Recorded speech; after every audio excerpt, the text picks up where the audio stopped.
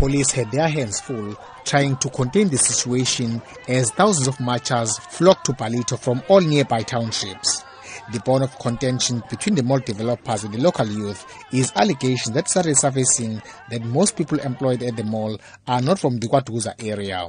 The regional mall is the first of its kind in the KwaDuza area and has large retail outlets, clothing stores, banks, restaurants and a cinema.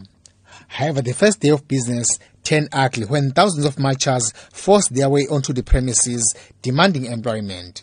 They accused the mall developers and the tenants of having failed to honor their commitment to employ local people. We want to know the people that are here, how did they get the jobs here, since we couldn't get the jobs and we are from KwaDuza wards. And we were told by our councillors that we will get the job only the KwaDuza wards only. ANC Youth Provincial Secretary Sabelo, who led the march, accused the developers of having failed to ensure that ownership of the mall is inclusive of black people. We want young people to be employed. We see developments happening left, right and center in our communities, where big malls are being erected, but it's not translating to economic opportunities for young people. It's not translating to jobs for young people.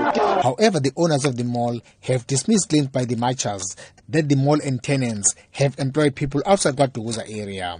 Patrick Flanagan is the chairman of the Flanagan and Gerard Development and Investment, the owners of the mall. And there we have about 2,000 people working here. Some of them will come from elsewhere because people like the Edgars and the Woolworths and the Checkers have got to bring some experienced people. But all the rest we've facilitated with local jobs.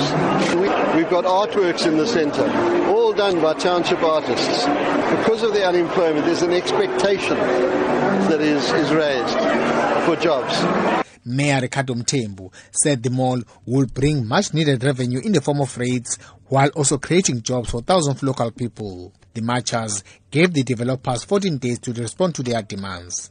The march ended with no further incidents other than the earlier vandalism of boom gates and the mall's flower garden. I'm Vusi Makosini in Ballito.